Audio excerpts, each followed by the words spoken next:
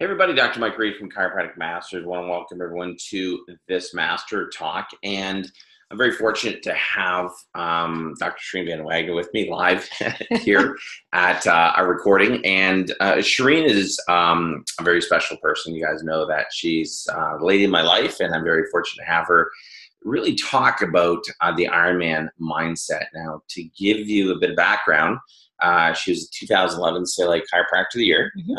She has been awarded numerous awards for corporate wellness. And 2 years ago, Dr. Shereen, you ran the Louisville, Kentucky Ironman, which was a phenomenal feat. So what I wanted to do on this call is, first of all, you can say hi to all of our listeners.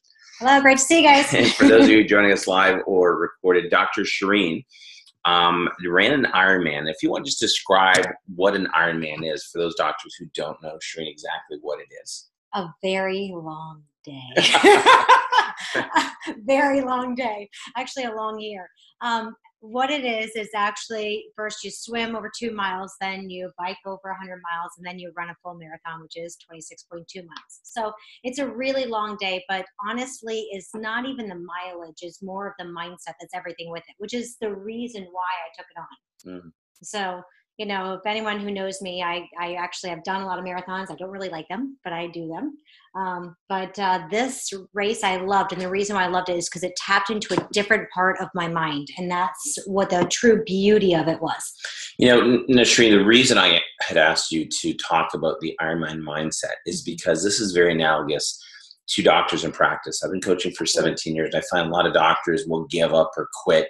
I mean, we've all got shit on our plates. I mean, and some people have pools of shit, and you know, it's and you know, but the Ironman is really about mental and physical fortitude, because there's many times when you're out there running or biking or swallowing water, or getting tired and falling asleep on your bike or cramping your feet, that you want to quit. And the universe really, I believe, is testing people to accept more in their lives. So let's just talk about why in God's name would you want to do an Ironman, first of all? You know, it's funny because it's not just I wanted to do the Ironman. So I think that just as in life, when you decide that you want to do something incredible or something big, the first thing you have to do is commit. Yeah. And, you know, you know this, but no one else knows this.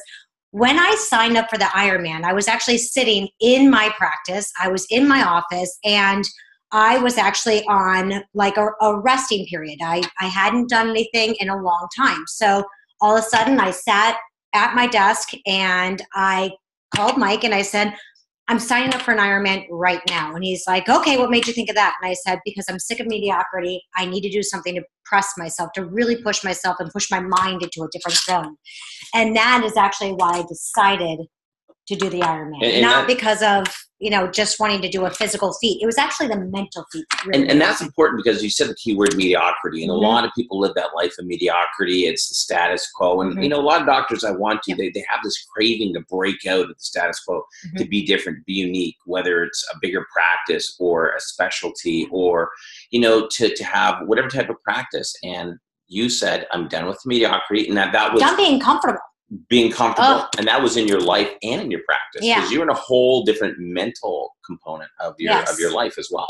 So, you know, that's where I find that this is very common in our profession, that so many doctors, they get comfortable. And I literally cannot stand that word. The word comfort means complacent. It means non-growing, which if you're not growing, you're always dying. Right. It truly means that. So, you know, while this is something about a big physical feat, it was actually a gigantic, I mean, when I say gigantic mental feat, that's actually what it was. And so, and I transferred it all into my life as well. So once you make that decision to do something really big, whether it's you say, that's it, I'm going to see 500 people a week and I'm not going to stop until I get there. Or you say, that's it, I'm going 100% cash when you're all insurance. It doesn't matter what the decision is just making that choice and being solid about it. And I actually, what it took me $850 to sign up for a race. By the way, I didn't have a bike. I didn't know how to swim. I knew how to doggy paddle or swim under the water. I did not know how to freestyle. Well, maybe across a pool, half a length or one length maybe. I didn't know how to do any of these things. All I knew is I could run, right? So everyone has a component that they can do in practice or in life. They do it really well, but then there's always weaknesses in the other areas. But the thing is that if you really say, that's it, I'm ready to take on those weaknesses and I'm ready to just hammer them down and do something about it, that's when you really make things happen. So you couldn't swim, or you could swim, but not like 2.5 miles, right? 2.2 miles. I couldn't swim a lake. Yeah. You never biked over, 100 miles like that. It's 112 miles, correct? I think so. Right. And then to run a marathon, 26.2 miles, is that correct? And get the numbers right. But you've never done all those individually, but you're combining all three of these. And I know you weren't training like an Ironman. You'd sort of do what, 3-4 months prior to? Yeah, but I trained my mind, and that's reason. What's important. That was the reason why I did it. That's the reason why I was able to do it, was because I really, really trained my mind. I ate extremely healthy. That was one thing I did. I honed in my nutrition, and I made sure I had a great mental state every single day. That was my main focus, was just to say, that's it. I'm strong mentally. I'm strong physically. And it transpired into my physical ability because I was mentally really solid. And at the same time, what most doctors don't know is you were also in the transformation of starting new practice and building new practice as well. So, I started over. You started over from scratch, right? So understand, Doc, she's taken on this huge feat. She's training. She started a brand new practice. And on top of all of this, we just moved. So we could actually write a book on all of the crap that we've been through.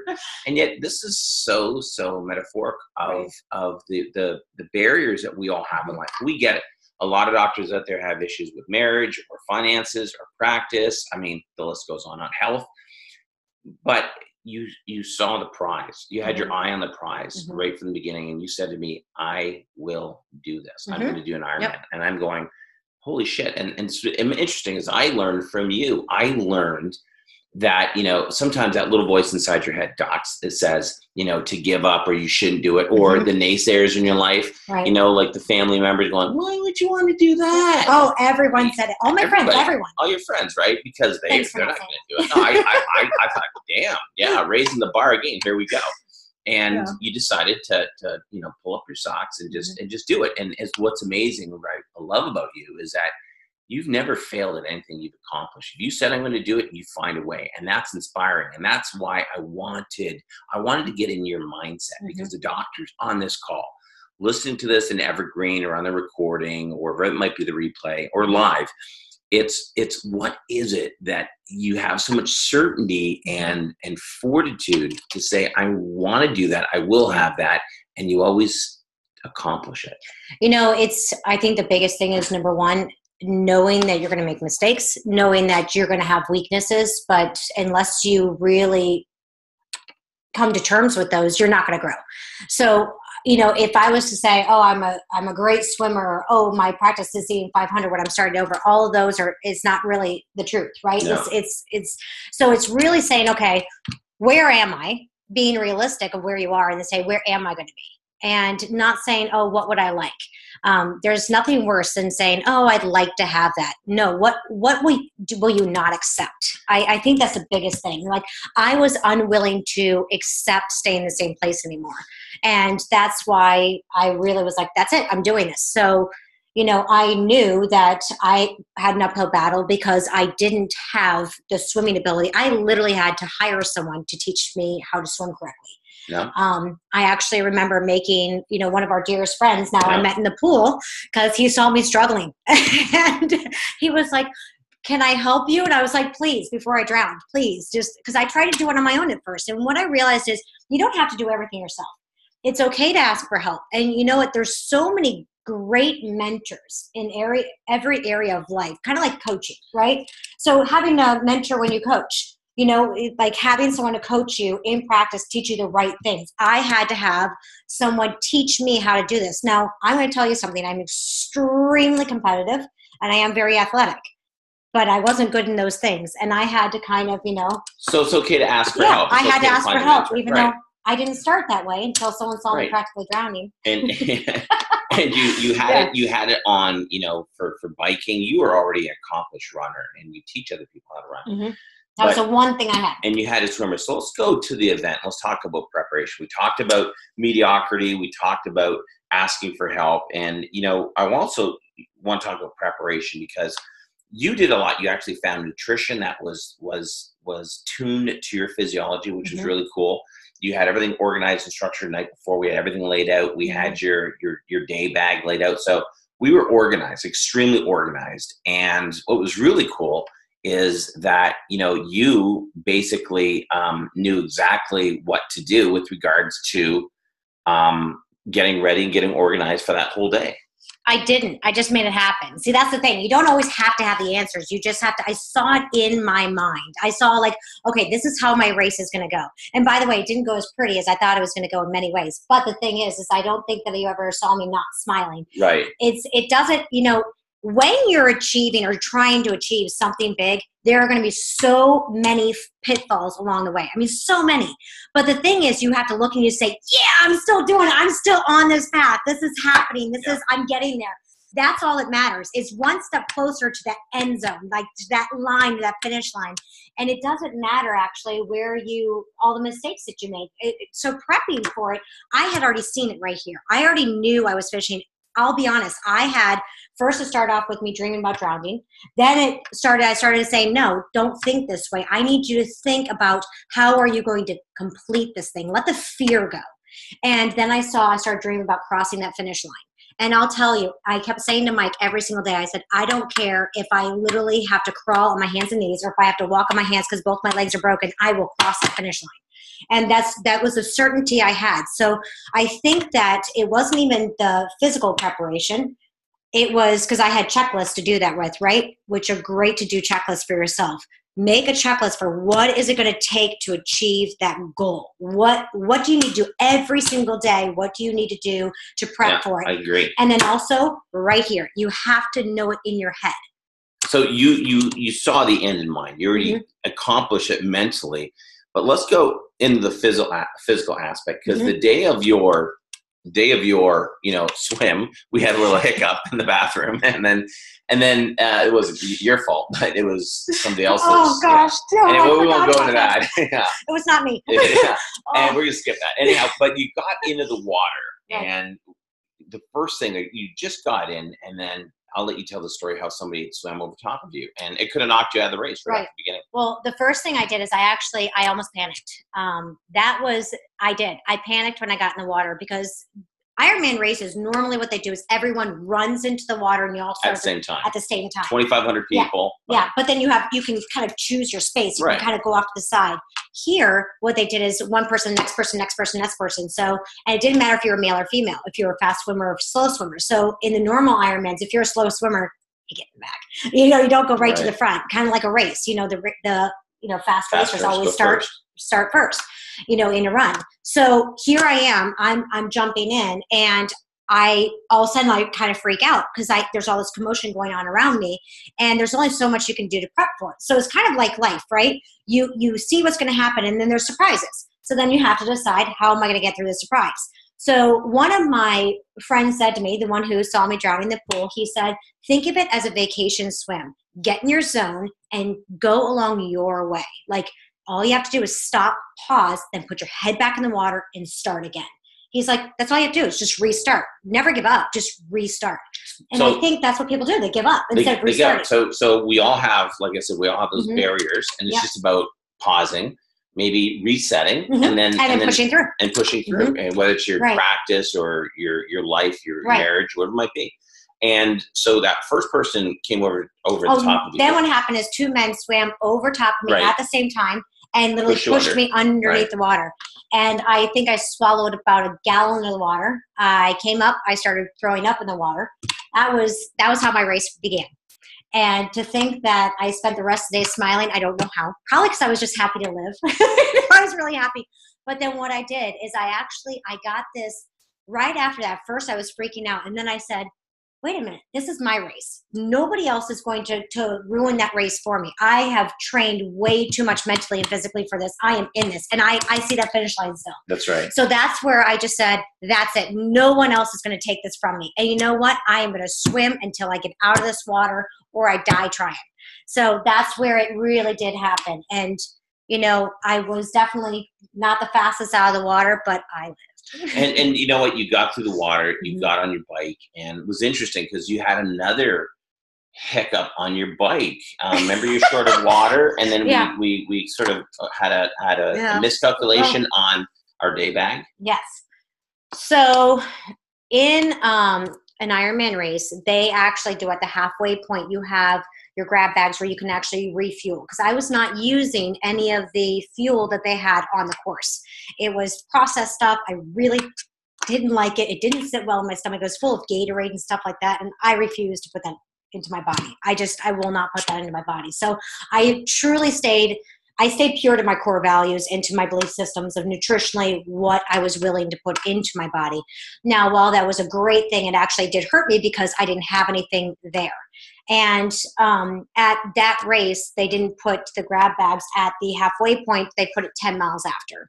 And so I planned for right at that mileage. And so I ended up running out of water. I ran out of my electrolytes. I ran out of fuel. The only thing that I had in my little fanny pack thing was I had Band-Aids. That doesn't help me any. I had a salt cap, a little salt capsule. I had a couple of those, but I didn't even have a sip of water to drink. And nobody would share with you. And you had riders going by. Nobody would share with you. Yeah, I had a gentleman fly by me with 6 bottles of water on his bike, and I asked him if I could just spray a sip into my mouth. He said, no, I need it. Now, here was one thing. Part of me respected him because I was like, okay, he knows what he needs. Right. That's his plan, right? And he's not going to allow anyone else to break his plan. The other me was like, what a jerk. I'm dying here. So literally, I almost passed out on my bike. I almost fell asleep is what happened. I was so woozy. I literally almost fell asleep.